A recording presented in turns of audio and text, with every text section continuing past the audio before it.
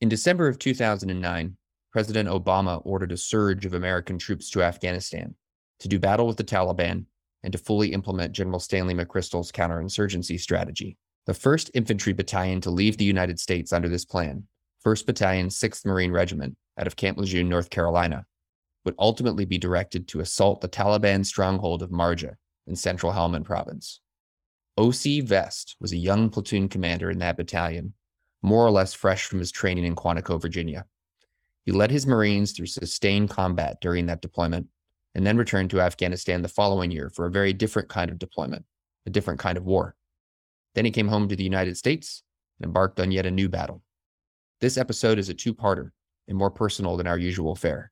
O.C. is a great American. He's also my friend. We served together, and I'm proud to share his story.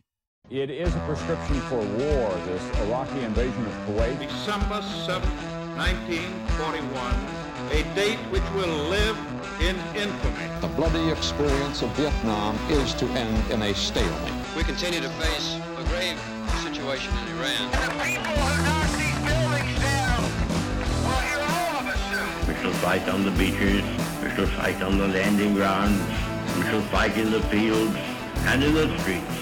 We shall never surrender. Hi, I'm Aaron McLean. Thanks for joining the School of War. Delighted today to be joined by O.C. Vest. He's a retired Marine infantry officer, two-time veteran of Afghanistan, and my friend. And we served together in Afghanistan on the first of his two deployments as rifle platoon commanders. So this episode's going to be a little bit more personal than some of the other ones we've recorded so far. O.C., thanks for joining. Thanks for having me, bud. It's good to be here. So I thought we might just start, we're going to, I think, spend most of our time talking about Afghanistan and about the Marine Corps as it was in Afghanistan in the years you and I were there, which was 9 and 10 for me and you. And then you went back in 11, is that right? Yeah, 11 to 12. 11 to 12. So that's kind of the period that we'll focus on. But why don't we just kind of introduce yourself to listeners, like, where'd you grow up? Why'd you decide you wanted to be a Marine? Was it running in your family? Just tell us a bit about yourself. Yeah, so I was born in Dallas. My family's all from Texas, North Texas area. And then when I was like 5, we moved out to Southern California. My dad got a job out here. He was actually one of the first in our family to go to college. So it was, striking out west after that. And I grew up here in San Clemente, which is where I live now. And it's adjacent to Camp Pendleton. So as a kid, I watched amphibious ops on the beach and 18 flyovers from school and, all that stuff. So those guys are the coolest dudes. We moved back to Dallas when I was a teenager, and I kind of went, finished school there, went to college. And that's when I really kind of decided to join the Marine Corps because, September 11th had happened. I was trying to play football. I was trying to be a walk. And, to be honest with you, it was just kind of like a calling. And the guys felt the call, and we joined right after that, and that's where we ran into each other. I remember. You just for listeners, OC looks like someone who would play college football. I do not, and certainly did not at the time look like that. I think I briefly had a nickname in infantry officers course of Skeletor. That's correct. Reference to my stature. Okay, so let's I don't know if listeners are going to have a great sort of memory of what Quantico is like, or like when you and I went through there. I went through there in the fall of 07. When did you go through OCS? Yeah, I think I was right behind you. I was in the fall class 07. Can't remember if it was January or not. Somewhere around there. Yeah. And what is, I think people know what recruit training, or, what people call boot camp is like. People can kind of close their eyes to picture Full Metal Jacket. What's OCS like? How does it differ from what people are probably picturing with boot camp? Yeah. In what ways is it the same? Yeah. So I really kind of had a fortunate opportunity to go to both, even though it kind of started with unfortunate circumstances. So after graduating from college, I went straight to officer candidate school and didn't pass the PFT. I ran like a 24-12 or whatever. You know what I mean? It's about like 12. I'm laughing because I've run and you ran a little faster than that one. Yeah. I'm never going to let that happen again. So from there, I was like, you know what? This organization, this is where I will be. So if I have to start at the bottom, I start at the bottom. And so I enlisted and went in as a private, graduated as the PFC. and just kept working my way up. And then once I got to my unit, which is a reserve unit, which is a reserve all opinions, I had a college degree, I had a first class PFT, and they're like, dude, you're going to officer candidate school. And I was like, all right, here we go again. Yeah. But slayed it the second time. Yeah. Now this was a period where the Marines were desperate for personnel, just in general. Yeah, that's actually how I kind of got tagged, was because the commandant had sent out a white letter. He's like, listen, we're fighting 2 wars right now. We need officers. So if you have people with college degrees, like, they need to get screened for officer candidate school. Yeah. And so, you know what I mean? When I went.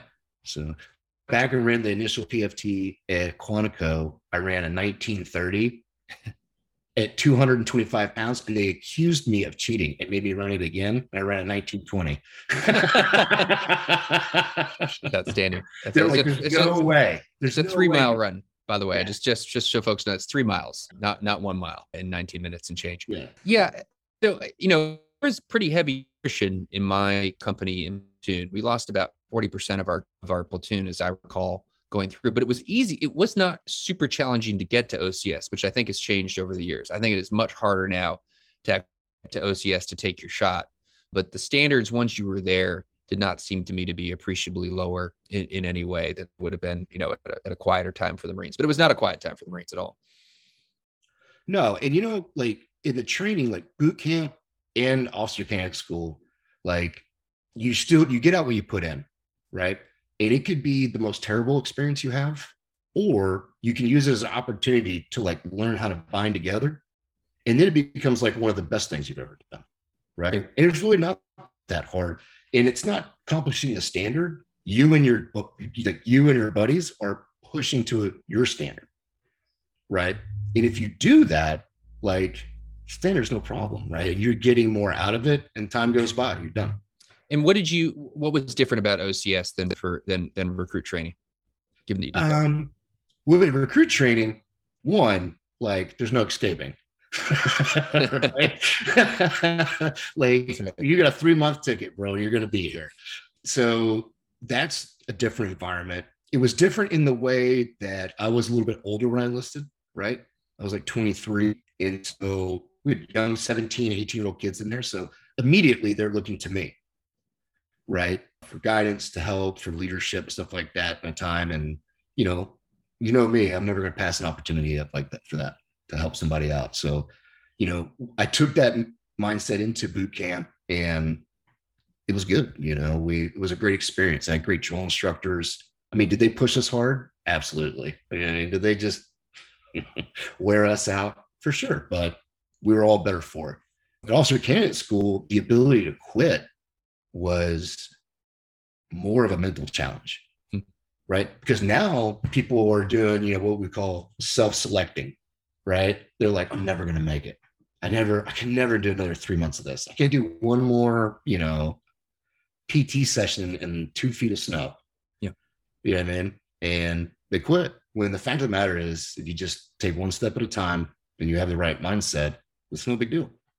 So you graduate from OCS, you head off to what the Marine Corps calls the basic school, which is this like 6-month course in basic officership, and everyone learns how to be a provisional rifle platoon commander.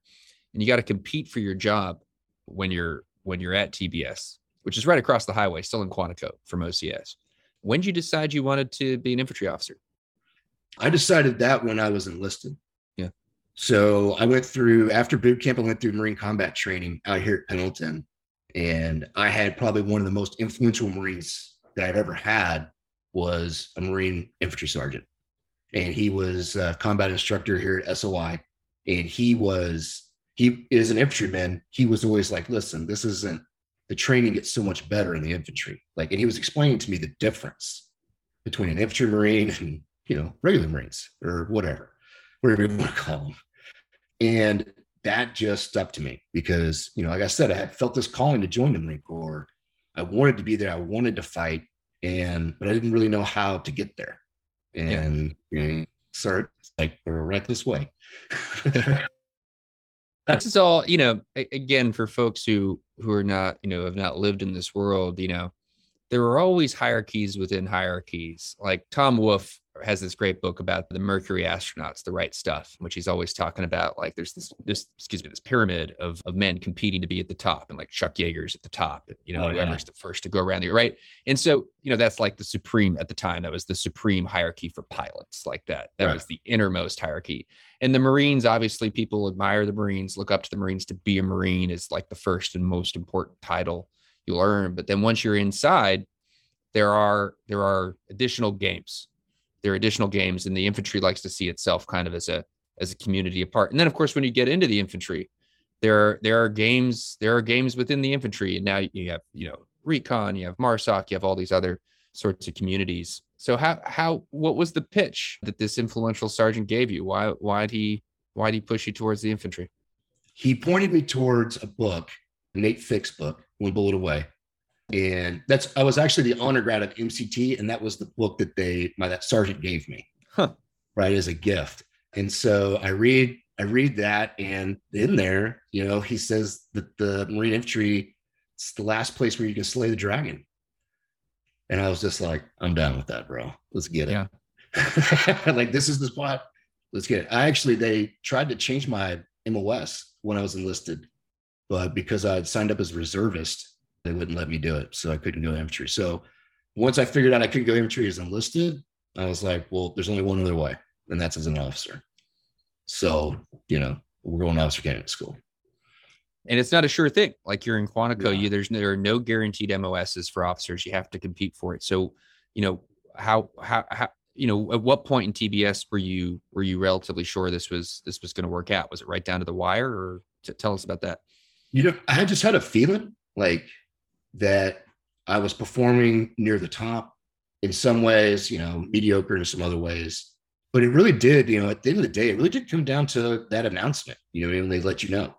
Yeah. Because you're never really sure. And I think that our, staff platoon commanders, our SBCs, the guys who are, in charge of our platoon as we're going through this training, I think that they did a really good job of keeping us focused on being basically good. And if you're basically good and we think you need to be an infantryman, like that'll take care of itself. Yeah. Right. But just do the task in front of you and do it as good as you can. And it was like, all right, and so you got down the wire and you got it and you were like, I win. Yeah. Yeah. I remember, for me, it was in terms of my preferences, because I remember filling out, I think there were 19 possible communities. You had to list from 1 to 19. Yeah. And I couldn't decide whether I wanted to put infantry first or ground intel, which is this community. It's a part of the intelligence community, but you still go to infantry officers course and, have the opportunity often to serve in infantry battalions and so forth. And I can actually picture it. I can remember like my pencil or whatever hovering over the form as I tried to decide what to put first. And I was not, I ended up putting infantry first, and I felt very lucky actually to get it, because as we alluded to, unlike you, I did not exactly look the class, aside from being tall. Other than that, I did not exactly look the classic part of the infantry officer. But my in was I was very good at land nav and a decent enough shot. So those were the two things that I think got me over otherwise the natural skepticism of the instructors. Well, we knew we needed to have a smart guy. Right? We're like, literally, one person who's smart. Someone had to be able to write the emails. Or become, as I briefly did, if you recall, in our battalion, the investigations lieutenant, which was by far one of the absolute worst things to happen to me in my stateside Marine career.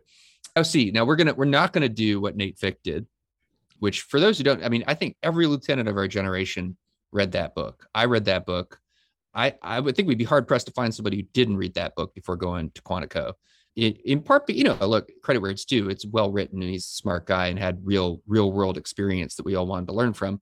He also kind of dished about some of the training at IOC, which we know you're not supposed to do, and we're not really going to do that here. And they actually had to stop a couple of at least one training evolution that they were doing prior to him writing that book, because he went into detail on it. And now they can't do it anymore because the uncertainty was a big part of IOC. So to the extent that you can, without forcing them to stop another training evolution.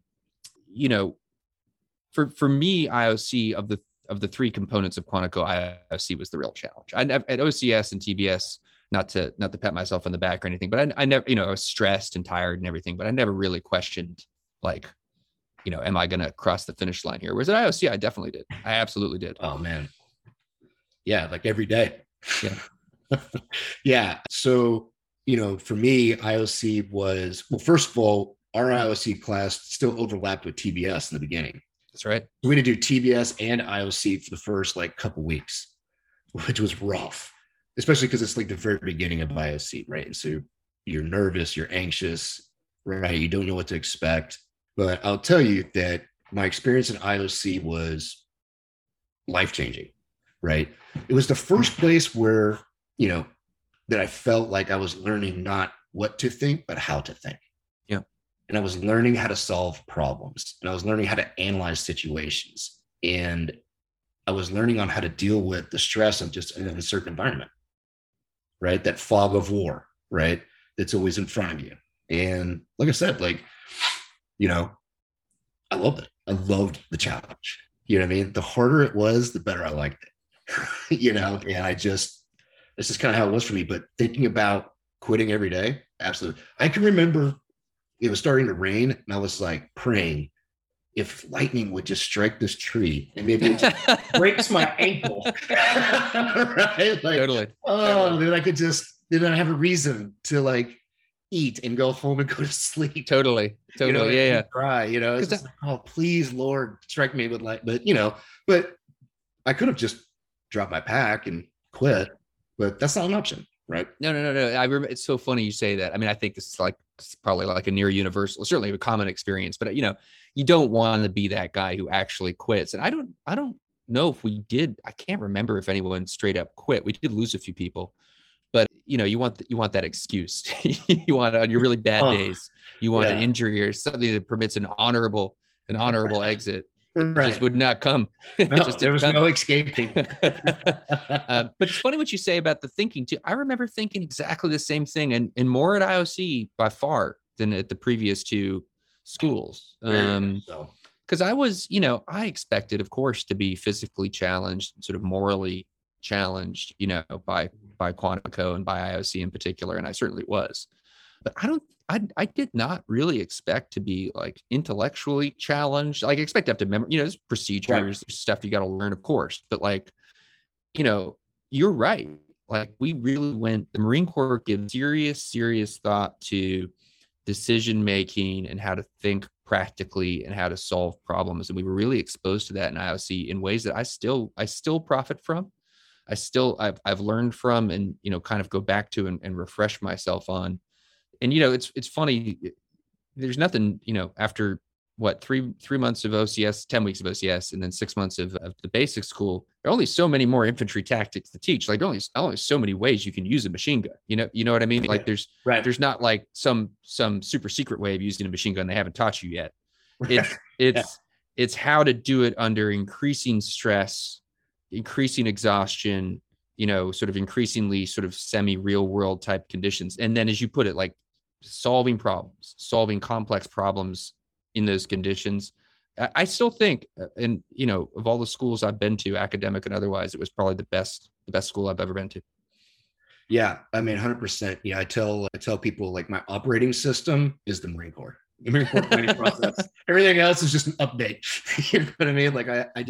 I have to use it because it makes sense to me. It helps me organize data and information, right, in a way that I'm familiar with.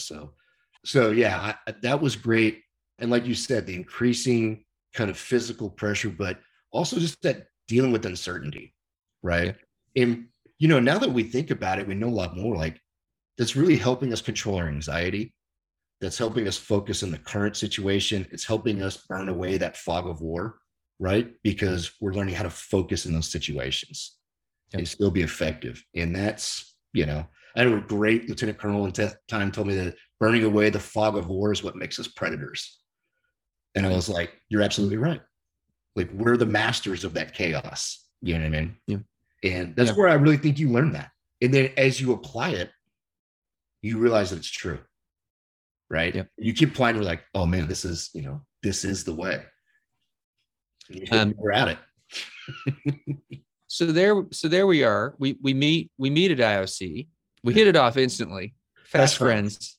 Best friends. If the listeners can't tell, we didn't exactly hit it off instantly. For some reason, we didn't rub each other the right way right at first. There was one moment where I actually literally thought you were about to kill me. in California. We were out in 29 Palms and had some sort of disagreement over some sort of role-playing scenario we were engaged in with them, with Arab role players. Which you didn't I kill was me. completely wrong. I'll say it up front. Like, and I believe I apologize later. Yeah, but I'm quite confident I was a jerk in the way in which I was expressing my opinion. Yeah. In any event, because there's no justice in the universe, or maybe because there's a lot of justice in the universe, we end up assigned not only the same regiment, not only the same time, but indeed the same company, which is a group of about 120, 130 people, Right. 130 Marines in Camp Lejeune. And it was Camp Lejeune at the time, not Camp Lejeune. So in the old Corps, we called it Camp Lejeune, North Carolina. Tell us a bit about what was that? This is an enormous Marine Corps base out there on the East Coast. What was that place like, when we showed up there in 89? Oh, man, it was interesting. I mean, as far as like, especially us, like, I think the thing was we were both so competitive, right? Like we were dead set on being the masters of our craft, but we definitely had two different approaches, right? And neither of them were right or wrong, but it was just different approaches. In that incident, so everybody knows, basically we have these role players out and they're creating all this friction, right? And like a protest, and we got to go deal with it, right? And as we're both kind of converging on the situation, me and Aaron, he's being diplomatic, he's speaking the language, he's developing rapport with people and calming them down. Meanwhile, the sledgehammer comes in from the right. It just basically blows the whole thing up. That's right. Before I thought you were going to kill me. I thought you were going to literally. Me and Aaron, head to head. I thought before you were going to kill me, I thought you were actually literally going to kill that role player. I remember this now. This is all coming back to me. Well, I mean, it's realistic training, bro. I hope that contracting firm had good insurance for their role players. Yeah, that dude, he definitely broke character, though. It's a battle of wills. I won. So yeah, that poor guy. Again, I apologize if he's I gotta, go hard in the paint. So we were competitive, and there we are in Lejeune, and just like paint a picture for folks. Like, what was it like? I mean, this was the center of, we got two wars going on. There's Iraq and Afghanistan. The Marine Corps is deploying to both simultaneously when we show up. What do you remember about the place? Well, we got there right after 160 came back from Garmisch, and everybody was deploying. Like everybody was going to combat. Everybody was coming back and having Purple Heart ceremonies. It was just kind of the norm, right? It was just, hey, this is what we're doing this week. And it just kept going from there. The environment, training was hard in Camp Lejeune, right? I believe it's Camp Lejeune if you have a low reg, and as your hair goes up, it becomes Camp Lejeune. But, it was, everybody's competing for training. We all know that, combat is on the horizon, but at the same time, we're in our 20s, and we're trying to live life, and we're trying to figure out how to balance that. And it's a tough time, especially since everybody was already combat veterans. Like we were rookies. Yeah. The sergeants knew significantly more than us. Right. And so you had to humble yourself immediately. Right. And also everybody's exhausted. There's mental health issues, there's all these things going on, and you got to refocus these guys on another combat deployment in another 7 months when they haven't even processed anything from the last one. You know what I mean? So you had to be kind of that humble leader to get these guys motivated because they had to go do it again. Yeah. With another rookie, right? They got to go do it with a rookie every train another lieutenant. Exactly. Yeah, totally. And it's just, exhausting. So you had to, in my perspective, you really had to empower those guys, because the more decentralized and the more kind of power you give them over their own fate, in my mind, the more motivated they were to train and get ready. And you'd had a little bit of experience as an enlisted Marine, but just only a little bit. And the Marine Corps, the military, really, just not just the Marines, does this incredible thing where you're, granted you get a year of training, but still your first day on the job, you are, given the complete responsibility for 40 Marines, a Marine rifle platoon, 40 Marines, give or take. Tell listeners about 1st Platoon, Charlie Company, 1st Battalion, 6th Marines. Cold Steel 1. Well, I mean, first of all, it's obviously the greatest rifle company that there's ever been in the history of rifle companies or warfare. These guys are great. They have their own swagger. You know what I mean? Like they got their own, like, oh, we don't fly the regular guide on. We got our own. Like we're our own tribe and within a tribe, right? Mhm. And that mindset just clicked with me. I was like, well, yeah, these are my guys. And we carried that swagger and, you know, kind of that mentality. That was what First Platoon was all about, right? We were aggressive. We were arrogant. You know what I mean? We were strong and fast. That's how we like to do it. And we were professionals.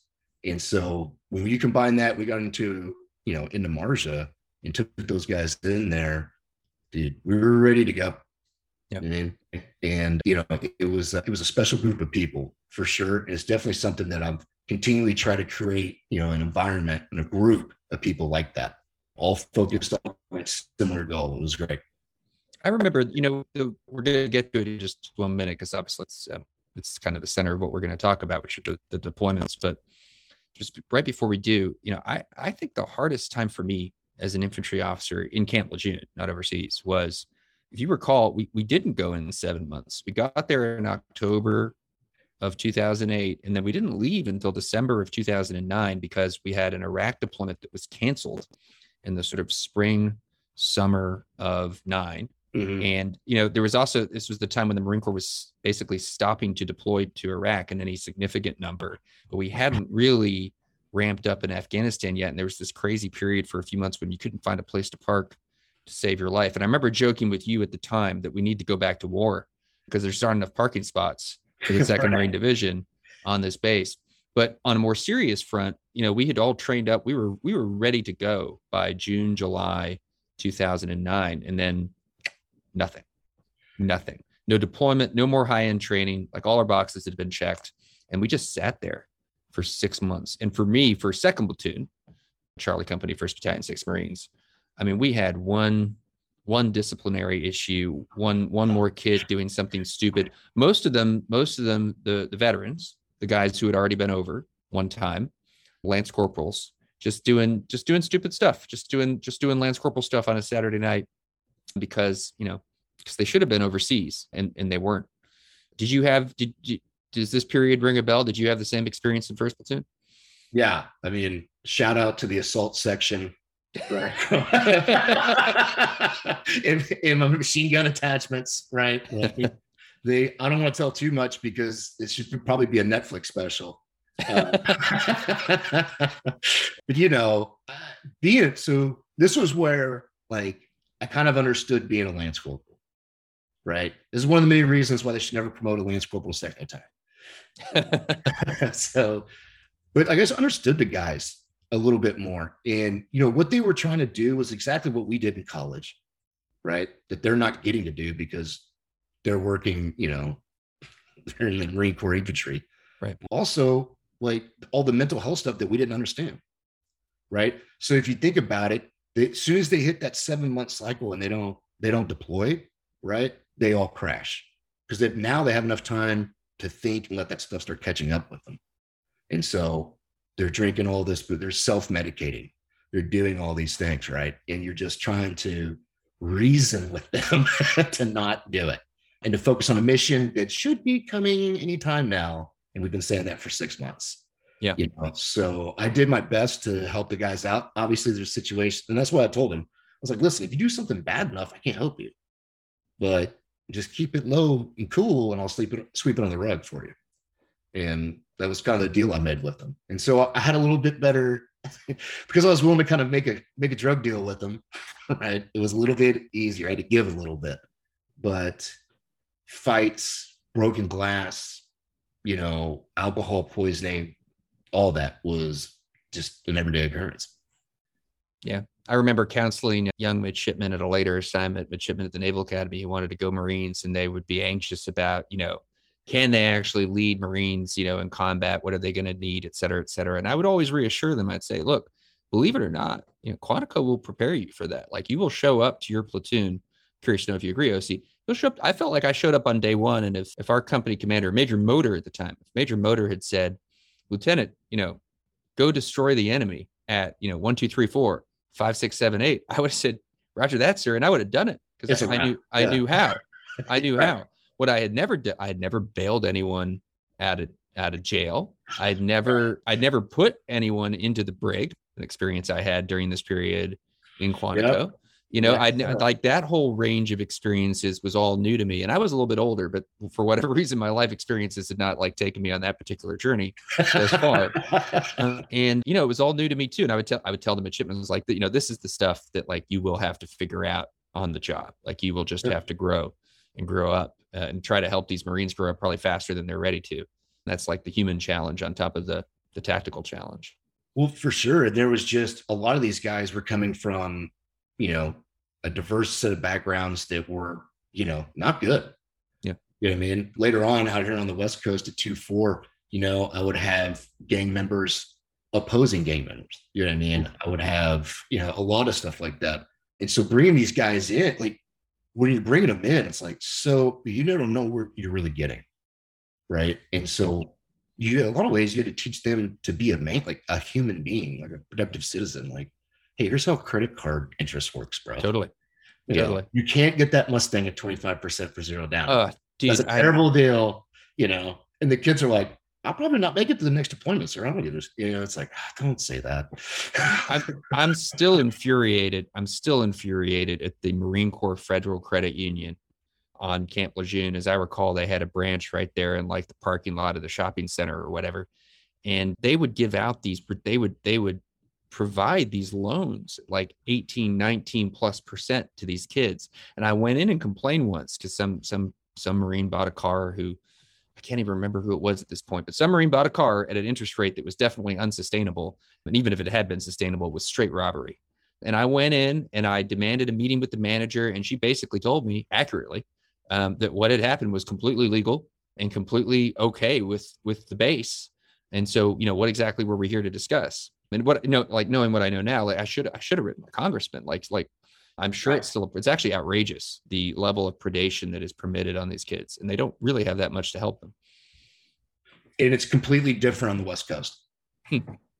So when I came to 2-4 out here so I'm back in San Clemente, kind of where I grew up. We were able to buy a house out here, and our 2-4 is sponsored by the city of San Clemente.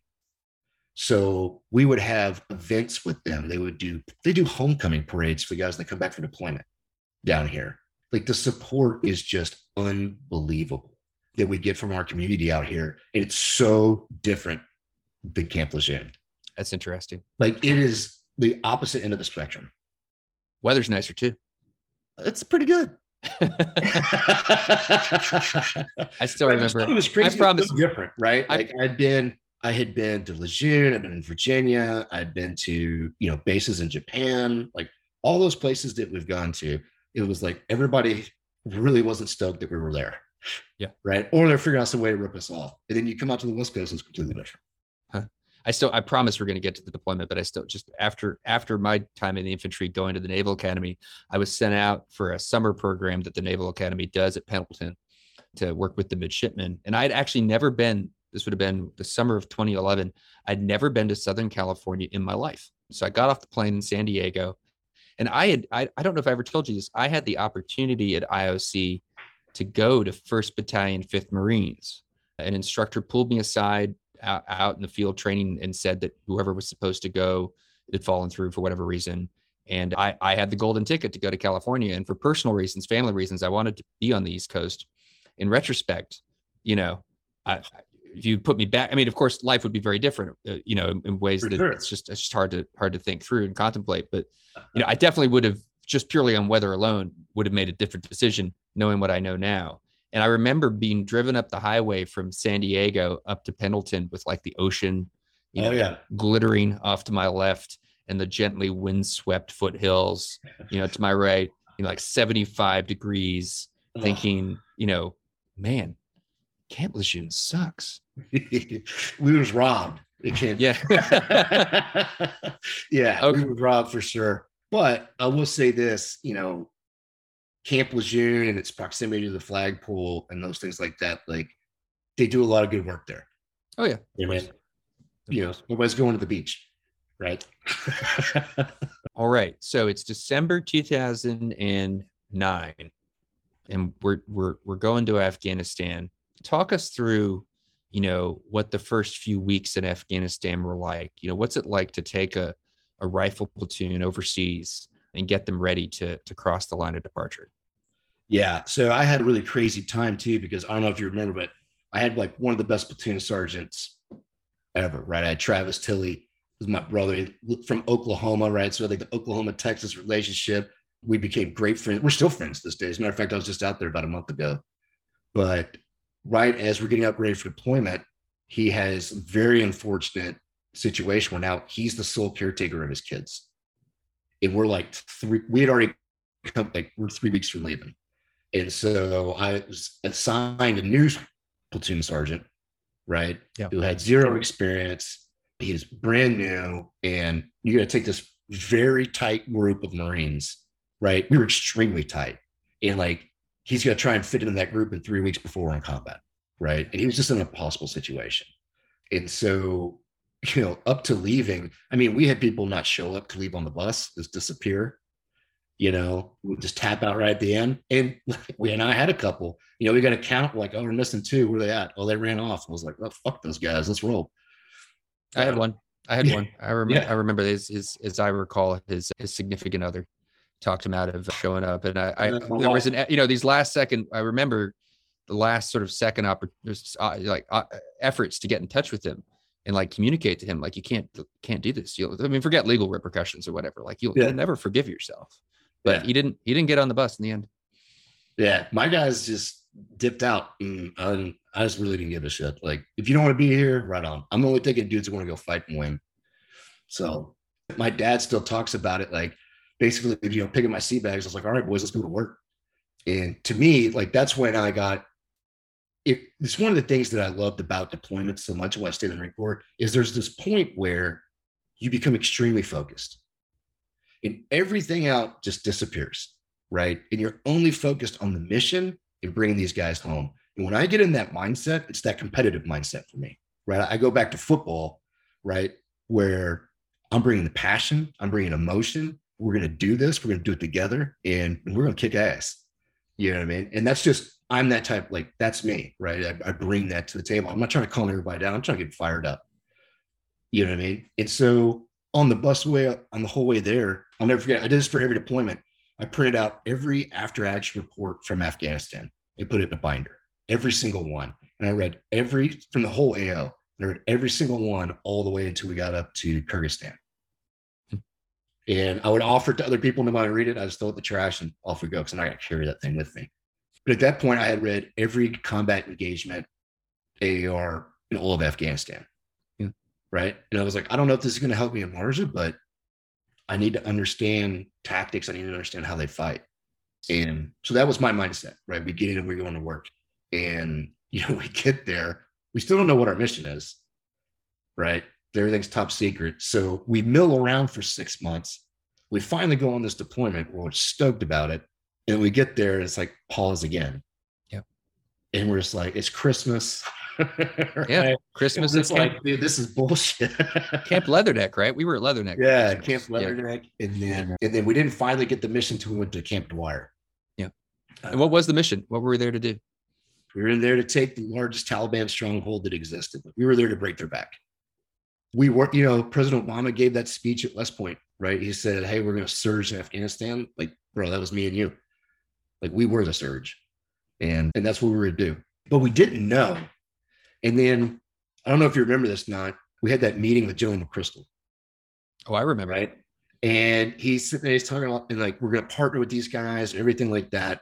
And I just remember asking the question, I was like, what do I do with these guys? Like, these, like, listen, they're here to fight for their country. And like, are they a little bit different than us? Yeah. But like, dude, what do I do with these guys? Like, how do I fight with them? And his answer was just lead them. Just be a leader. If you just be a leader, they will follow you. It's funny. I actually emailed him. I've actually emailed back and forth with him a couple of times talking about that scenario and talking about his book, Team of Teams. And he's always replied. He's always he's a great guy. I really appreciate him. I've had a couple opportunities actually just in groups talk with him since then. But I actually remember 2 things from that meeting. He talked to our battalion, then he took all the officers aside and kind of talked to us. I also I remember, so it was that sort of talk about working with the Afghans, which we were partnered to, down to the, virtually man-to-man level. Right. Each Marine platoon had an Afghan platoon of what, roughly similar, maybe a little smaller, roughly similar size. Yeah, I think I ended up with like 22 or something like that. Okay, so half the size, the size, roughly. So 2-to-1 almost Marines to Afghans. And then the other part of that brief that I remember is him saying that actually, just keep in mind, this is the peak of sort of counterinsurgency theory and fervor. And I'm not, there are guys out there who sort of grouse about coin and think it's the worst thing that ever happened to the military. And so I'm actually not in that camp. I do think that it was misapplied and we were somewhat over enthusiastic about some broad concepts that were not super well tailored to the specific area that we were in. But I still remember him saying, we'll get out there in the ideal scenarios, we'll array our forces in the desert around Marja, and the Taliban will see this and they'll just go away. They'll just decide not to fight, or go away, maybe not in the sense of retreat, because a lot of them are local, but go away in the sense of, disband, recognize the legitimacy of the Afghan government, choose not to fight. And I remember thinking at the time, a couple things, like one, sir, I'm not sure the Marines want that. A, B, right. I'm pretty sure that's not going to happen. I just call it a hunch. I just don't think that is the likely thing that is going to come when we array our forces in the desert. And indeed it did not. And right. I still reflect on that as there was a lot of weird sort of magical thinking at the time that I felt like I spent 7 months of this deployment getting a very rough education in war, but also in a weird way in politics. I kind of, we'll talk about this, but where I was in the battlefield, where you were too, we're dealing with all these Afghans, and things that I thought I understood about the world and about politics and about Afghanistan were just simply not true. We're just not founded in reality. And the reality of that society was complicated and in ways that I was not sufficiently prepared for. But on the Afghan front, I had, I don't know how you felt about your Afghan platoon. I ended up working with, 2. I think we all did. I ended up working with 2 over the course of the deployment. I definitely ruined that first platoon. They were not, and the lieutenant who was with them, who was partnered with me, was a good guy. He was very brave. He wanted to do the right thing. And a lot of those soldiers were very brave and wanted to do the right thing. But as a fighting unit, they were ineffective, and they were ineffective largely because we and I made them so. We had no time. We had no real, we were Marine Corps infantrymen. We had done some level of preparation for fighting with indigenous forces, but we weren't professionals at it in the way that U.S. Army Special Forces are. We hadn't done the sort of tailored coursework to know exactly what makes an Afghan unit successful. And so we just, and there's a lot of education there, right? Totally. You have to know. And so what they did in retrospect, right, is they took a Marine Rifle platoon and they said, you're now a special operations unit and you're going to do a FID mission, a foreign internal defense mission, which you're not trained to do. Right. Carry on. Right. Yeah. And so what we did, at least what I did, yeah, totally. I can speak to my own experience. I just tried to treat them like Marines who I knew would never be Marines, but maybe they could be 50% Marines. Maybe they could be good enough much of the time that we could figure it out. And it was just slamming my head. I think this was a universal experience, slamming our heads against the wall, because they always kind of disappointed. And by the end of my time with that platoon, though I had reason to be impressed individually with their valor, and frequently was, I did not succeed. And I was coming to a view that it was because you couldn't succeed, because there was no way to do this. This was ridiculous. The Afghan army was a joke. And then, of course, a couple months into our deployment, we encountered another Afghan battalion down in the south of the city that was actually working pretty well. And I realized that, no, actually the problem is me. I was I don't know how to do this. And later in the deployment, I kind of figured out a little bit better how. Okay, so you're partnered with this Afghan platoon, and we go and we array our forces out in the desert. And what did Marja look like? Tactically, what kind of problem did it present? Oh man, it was, to be honest with you, it was a great problem, right? I loved it. The thing was, right, so we go and we do shaping operations down in the south, right? And we do those shaping operations, right, to kind of focus on southern Marja, right, and focus the enemy there. And then what we do is, right, we do a helo insert into the city. And I remember specifically talking to some of the company commanders about why we decided to do that. And it was based on what happened in Fallujah 1, right? They were worried that we would come, if we just surrounded the city, we tried to work ourselves in, we would run into another Fallujah 1 issue. So the only way to do it was to insert into the middle and fight our way out, right? That's also the more fun way. So it's the great Chesty Puller line, right? Where you're surrounded. Like that simplifies the problem. You know? Yeah. And I mean, and that was Ryan Sparks. Yeah. Right. He was our company commander. He is an unbelievable war fighter, right? The definition of a war fighter. And, he's up there really running the ship, right? When it comes to planning. And he's having his influence. This is a man that was a force recon Marine up to a sergeant, right? He's some of the first boots on the ground and after 9/11, gets out, becomes an infantry officer, does Fallujah, does Marja, right? This guy knew what he was doing. He was a great influence on me. And I was very proud to have him as a mentor. And his vision for that was insert in the middle, fire way out. Yeah. And you know what I mean? And that just goes to show you what kind of guy he was and how aggressive he was. And he was right. Was I'm trying to remember your platoon because you went in with Alpha Company. Am I remembering that correctly? This is kind of coming back to me now that we're talking. Or did you go in on the trucks with Charlie? Oh, man. Oh, we just went. Yeah, we were just basically free gunning out there in the desert. So they took us. Everybody went back to prep for the invasion, but they left us out to hold the insert site. So we actually dug into a conventional defense. Bravo Company originally held it, right? It was basically to do a rehearsal for Kilo insert, right? And so they do that. They establish this defense outside of Marja, which is supposed to be holding the assembly area, right? So as everybody goes back to prep for Marja, my platoon gets sent to rip out with Bravo Company. So I take 30 Marines and 20 Afghans to replace a rifle company. And we set out in the desert for almost 10 days, sitting in the defense, holding the position Marja was 3 clicks away. We could see it from there. Yeah. And we were completely in the open in the desert. So, the only thing that we could do was dig in and wait for IDF. Yeah. That's what I was doing. I was sitting up every day, just waiting to get shelled. Indirect fire, IDF, indirect fire. Yeah, indirect not fire. the Israeli defense. Through a host of, 107 rockets, RPGs.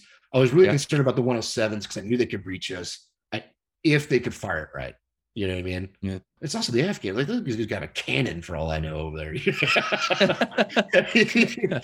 what I mean? Like, who knows what these guys have? So no, I remember it being very eerie because we were, for my platoon, actually our hardest combat. We saw plenty over the course of the deployment, but the most intense combat was there in January before the actual operation kicked off.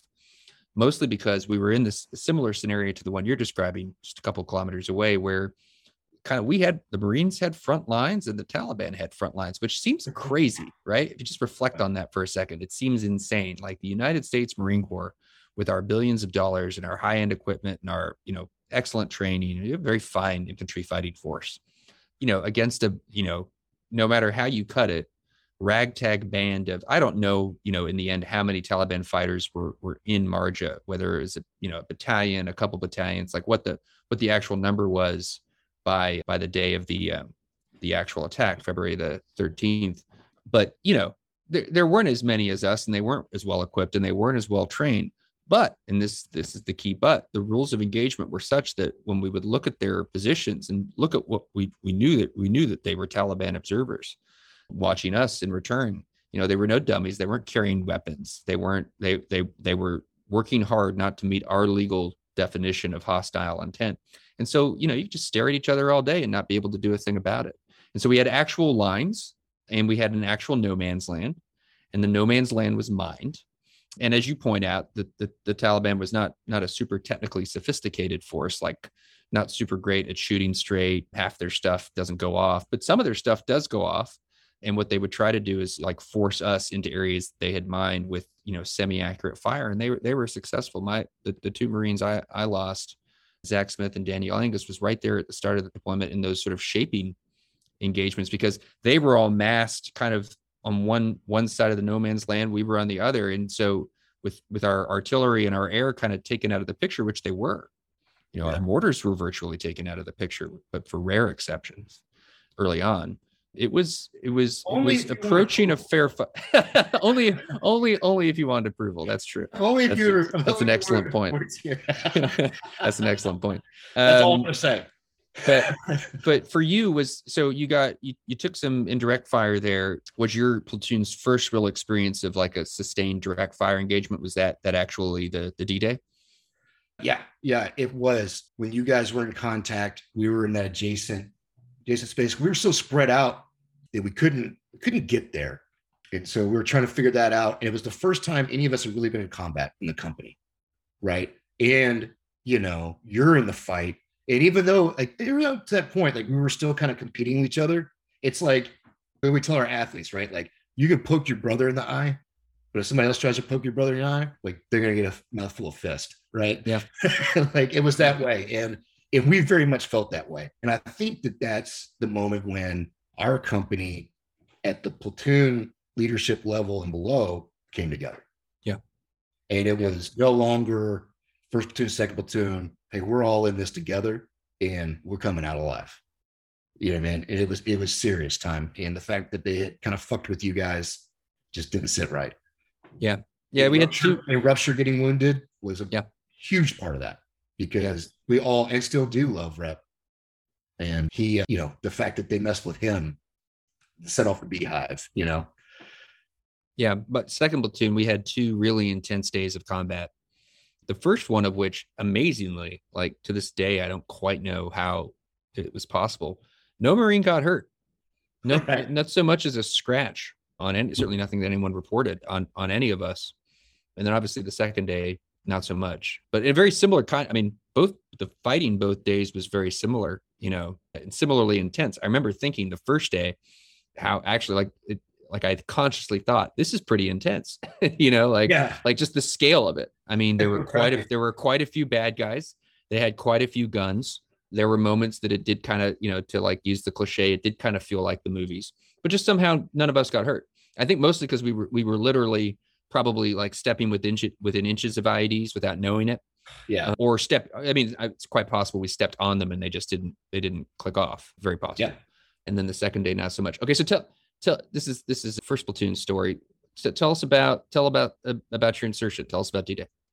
So we were the trap platoon for the initial inversion, right? So we had to be prepared to go. I had to be prepared to go to any one of the company's AOs if anything happened to helos and, recover that aircraft personnel and then be that unit into the fight, right? And replace them. We were in reserve. We got put in right away, right after the insert went smooth. We inserted to the east side of the city where I actually linked up with Lieutenant Bull Barrett. Yeah. A great man himself, and who was unfortunately killed in that Mars deployment. He was also like my mentor. He was my first lieutenant mentor. So when I initially inserted, right, we come out of the Ospreys and we're all, doing our thing. And then there's Bull standing up there. And he's like, dude, we already cleared that. Come on. He showed up for me too. That my really bad day in January. He was the one who actually got to me when we had our mass casualty situation, rocked up in his truck. Any bad situation, Bull showed up. He was there for everybody. He was something special. He really was a special person. But so we link up with him. And in typical fashion in our battalion, orders were a little bit unclear, right? And so we basically, did combat things for like the first 3 days. I had a couple of small engagements, and then we linked up with Alpha Company, right? The tactic you deploy the reserve to exploit success, right? And so Bravo Company was completely surrounded. They were fighting their way out of the pork chop. Alpha Company was in the middle, right, by MEB Objective 1, which would later become FOB Marja. And they had pushed there and been in contact. And so what we did was basically link up with them at night, stepping over probably hundreds of IEDs with nobody being hurt. Linked up with them, and then we actually became the main effort to do MEB Objective 1. We were fresh, right? We had fresh legs for 2 days other than everybody. Talked to Captain Havens and basically told him I was going to do it. I was like, here's what I'm going to do. He was like, okay. So he got sick, didn't he? Because I had there was like a flu going around he at did this time that I got. I hit me hard. And then I remember I was just starting to feel better in like mid to late February. We were my platoon was like on a wandering vision quest through the Alpha Company area. Just like, we were just like walking gradually in a multi-kilometer circle until we finally came to rest down in the southern part of the city. And I remember walking into the Alpha Company COC, their combat operations center, and seeing, it was him and his first sergeant, who I later became close with, racked out on the floor of the COC, looking like, like your kid. We both have kids now, looking like your kids when they're like super sick, just like completely washed out, completely exhausted. I was just starting to feel better from the same thing. I thought, I know what you got. Oh man, yeah. The Alpha Company headquarters had Gunny Walgren. Yeah. The infamous Gunny Walgren speech, who I'll tell you right now, Gunny Walgren is probably one of the bravest Marines I've ever met in my whole life. Yeah. He's unbelievable. They had Josh Adamson, the old man, right? He was like a gunny and then went to officer candidate school to get out of the infantry and then right back. Welcome, Josh. Whoops. They had Captain Havens, who I thought was one of the better leaders in our company. He had a personal relationship with the Marines. He cared. Yeah. You know what I mean? That's why he was there, and it showed in his company. Yeah. And then of course, First Sergeant was, I think, the best. Yeah.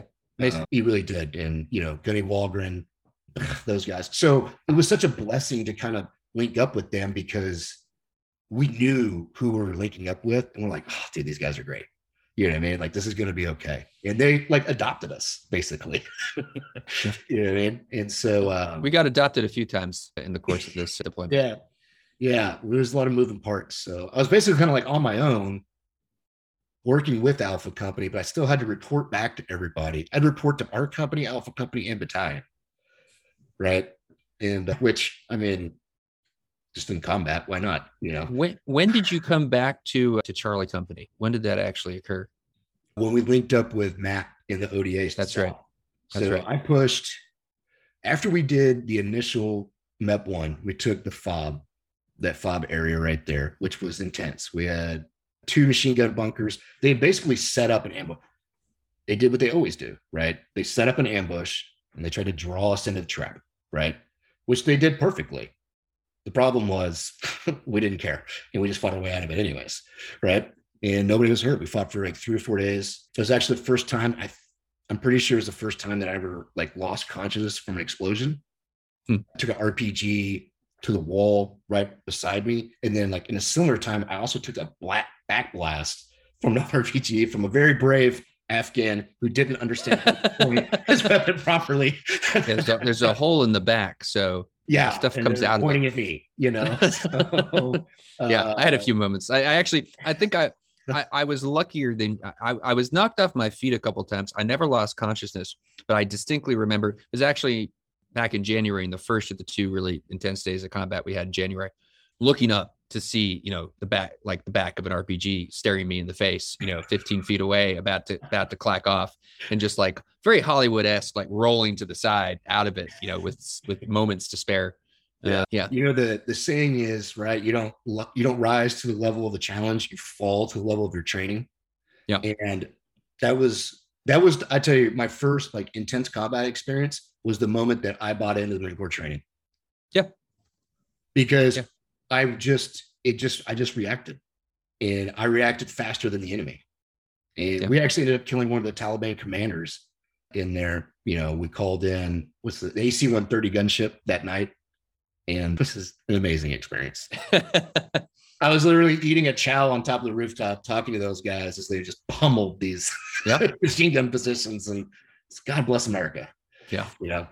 So we left from there after about 3 or 4 days of continuous engagement, but no casualties, no wounded. And we had taken out a significant portion of the Taliban. We were then tasked to clear all the way to the west. And in the west, there was a small junction there where you could insert the city. There was a small bridge. It was one of the very few crossings, right? There was only like 4 or 5 actual crossings. So that people know, USAA built Marja in the 40s and 50s as an agricultural area and did a phenomenal job, right? The whole outside of Marja basically had a 12-foot moat. Mhm. So, here we're going to be the Mongolians, I guess, here we go. And then every kilometer, right, exactly a kilometer, there were smaller irrigation trenches and roads, and they all kind of moved in these kilometer squares, right? And I started to kind of figure out how that setup helped me figure out how the Taliban was kind of fighting in that, right? So we kind of understand basically what they would do is engage and then use these barriers to delay us so they could disappear. If you look, just for listeners to picture, you can look it up on Google Maps right now. Maybe you'll spot the Taliban down in there. It looks like Manhattan from the air. If you look at a map or a satellite photo, it's perfectly geometrical. Does not look like the rest of the Helmand River Valley at all. Yeah. And there's areas where it's wide open for a kilometer, and you're doing, open engagements at 8 to 1,000 meters, right? And then you're fighting in a phone booth, right? It's very tight CQB action. In these alleys, they're all mined. There's no way to go around it, and you're having to clear your way through it, right? And then you pop out in the open, and you're now being engaged for 1,000 yards. Okay, you transition. Okay, here we go. And then you got to move across that field, which is also mined. You know what I mean? So we did that for about 4 or 5 days, and we finally made it out to the west. You know what I mean? It was another hilarious situation where my task was to clear west, and I was like, how far? Until I come around the other side? Like, what? Like, what do you want me to do here? But that was like all I got. So that's okay. Here's what we're gonna do. This looks strategically important. We're gonna seize this area right here, control this entry point, and then that's probably the best way we can serve in this AO, right? And then we'll work this AO, clear hold build, right? Yep. Just like we've been trained. And so we worked our way out there. And honestly, once we got past the district center, the engagements got significantly lighter. And what we started running into was, again, kind of like the lines, right? The people who had been behind the lines, these are families, elders, mullah, they're not frontline fighters, right? And so now we're running into these guys, and we're obviously very keyed up, right? We've been fighting for like a week or so at this point every day. And so now we're running into these heavily civilian populated areas.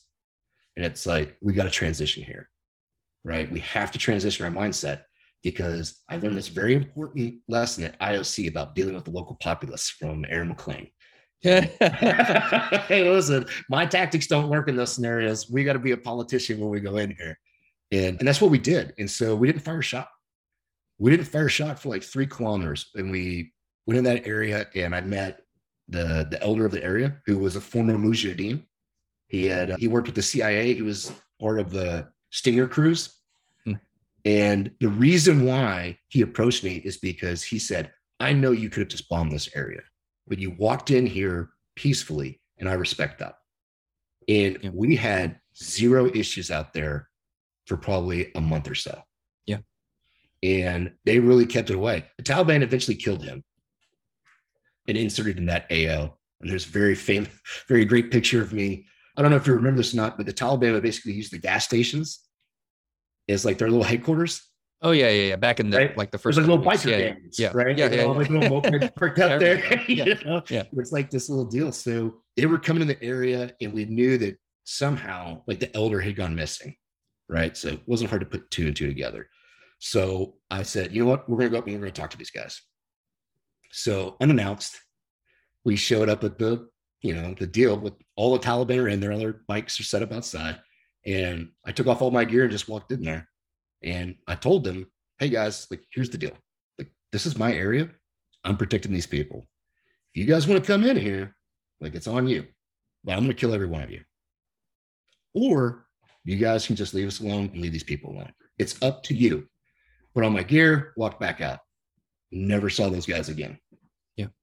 And that was when we moved to Southern March to go link up with you guys and Matt and his crew. And that tactic did not work down there. Well, it's they're a different place. Like it's a pretty big place. Like the size of Marja it's not that much smaller than Manhattan. Actually, I think maybe half the size of Manhattan, something like that's. Pretty big district. Yeah, though much less densely populated. Obviously, much less densely populated. But the little pockets of sort of built up areas could get a little bit dense. And then depending on where you were, depending on what tribe or what, mafia, multi-tribal mafia group dominated the space you were in, the attitudes towards the Taliban would just differ naturally in ways that were, it was also not, it was an area that it was populated by folks who'd been forcibly resettled there in one fashion or another by the government long before we got there. So it was like very mixed up tribally. It was not like, oh, on this side of the city you have, the Nordax, and on this side of the city you have, et cetera, et cetera. No, it was much more intermixed than that. So as a consequence, much harder to understand. It was and very then the time was a factor right? too. Yeah, totally. Because you had, we've got this small group of people, and they're all in these areas. And I believe the reason was because Mujahideen commanders had been given, that had served in that war, served honorably. They were given plots of land in Marja as reward. And so you had these people, and they bring their families in, their tribes. So they were getting these parcels. They were kind of coming away from their main tribe, but then still keeping that stuff in Marja. It was very interesting, like kind of how that all developed, right? Yeah. But the thing about Southern Marja was it was outside the ring, right? It was outside really of the whole area right there. And the Taliban had great access to it from the West, right? And there just wasn't anything we could do to interdict those guys. Again, we're on foot, they're on dirt bikes. They see us, they just drive away. If they don't have weapons, we can't do anything about it. Yeah. You know what I mean? Yeah. No, it's funny. This really intense. I can run fast, but I can't run that fast. Hey, you look kind of like an inverted pyramid when you run. I've seen it. That really intense few weeks you had around the actual insertion was, we saw there was plenty of shooting. We saw plenty of combat during that time as well, but not as intense, I think, as you. Like, we had it very heavy prior to in January, then kind of a moderate, steady burn through February until, as I remember the day, February 23rd, the Taliban stopped shooting all across the district, just hard stop. And it was clearly a command decision. They were running low on ammo, taking too many casualties, et cetera. And then we kind of moved south, and then we all, it's funny. I remember what I thought about Southern Marja before we all went down there, because you had 1st Battalion 6 Marines in the middle of the district. You had 3rd Battalion 6 Marines with all of our IOC buddies leading those platoons up in the northern part of the city. And in the southern part of the city, not being the main effort, just want to clear not being the main effort, indeed, correct. If any of you guys are listening. And then in the southern part of the city, very mysteriously, there was just this Afghan battalion, and we knew there were special forces guys down there with them. And in good sort of tribal, military chauvinistic fashion, we assumed that these guys must all be a bunch of enormous fuck ups, that they must have no idea what they're doing. I remember they got hit one night, they being their Afghans, stepped on a really big ID. I still remember, I could hear it very clearly from where I was an enormous explosion. And there was some shooting afterwards. And it didn't sound good. It didn't sound particularly well. It didn't sound like we had the initiative, we being the Americans and our Afghan partners, just to hear the whole thing. And I remember standing around our company COC that night, trash talking, these idiots who must be running the southern part of the city. And then, basically, within a few days, I found myself on a truck down there to go meet these guys. And I'll never forget rolling up to the first Afghan army checkpoint that it was sort of ringed the concentric circles of security around the bazaar, the Balakino Bazaar. It was the center down there. And there are a couple Afghan soldiers there wearing their uniforms, holding their weapons more or less correctly, standing roughly where they ought to be standing with ballistic glass, like at their posts, and not quite understanding what I was looking at, because I had never seen the Afghan army act like this. This was news to me, that like basic professionalism was within the realm of possibility at the unit level. Again, I don't want to denigrate individual courage. I saw a lot of it. And, we went further in, we went through more posts like this, and this place looked like kind of like it was under control, and there was not an American to be seen, just Afghan after Afghan. And then we finally got into the bazaar, and I saw the first 2 Americans that I had seen, and a couple miles on the road down to get there, walking around in shorts and t-shirts with their weapons on a sling on their persons, no body armor, big bushy beards. And those were the first Americans I saw. And then we met this Army Special Forces team that was running the show down there, and clearly had figured or maybe figured out is the wrong way of putting it, knew how to do business with the Afghans in ways that you and I were both figuring out as we went along. Right. Yeah, absolutely. And that's, why it's probably important to train people for those missions. Right. Just in retrospect, like, I mean, even if we can get a PowerPoint class, you know what I'm saying? Like, it's not, but yeah, I mean, and that was such a game changer when we met those guys. It was like, to me, it was like I had fought for 3 months. I was doing the very tactical stuff. I was trying to be good at the coin, but I mean, we're just fighting every day. Yeah. Right. And I'm just like, there's going to be like, how many of these guys can there be? You know what I mean? And to start talking to Matt and started getting his kind of mentorship when we first met. And I was like, I'm employing these guys completely wrong. Yeah. I'm doing this almost backwards. What did you learn from him? What did he teach you? This is the commander of the Army Special Forces team in Southern Marja, who was with us for several weeks on the front end when we moved down there. Then he and his guys left for a couple months actually, and then they came back at the end of our deployment in a different guys. Literally, they were wearing Afghan Army uniforms when we showed up, and when they came back for a different mission, they wore the local manjas. Yeah. And to be clear, the only reason those guys came back is because of you. You reached out to those guys and got them back there. And you know what? That was such a huge deal because it was a game changer for all of us. We started operating in a different way when those guys got down there. And I think that was like, I know you're like, oh, I'm not the typical infantry officer, whatever, but what you did there and what you bringing assets to us while we're figuring out how to do these things, even though it's not your job and you really don't have the authority to do any of these things. I did a lot of things that I did not have the authority to do. I got very good at that by the end of the deployment. Yeah. And dude, it was very influential on all of us. It was huge getting those guys down there. I think it saved a lot of lives. Really do. That concludes the first of 2 parts of my conversation with O.C. Vest. Next week, we'll discuss what happened when Charlie Company went to Southern Marja, where we worked closely with the U.S. Army Special Forces team and found ourselves embroiled in more combat, and also a whole new level of political complexity. We'll discuss OC's second, very different deployment to Afghanistan in 2011 and 12, where he led Afghan troops securing a major route to the Iranian border, and the story of his homecoming, which is still ongoing. Thanks for joining School of War. This is a Nebulous Media production. Find us wherever you get your podcasts.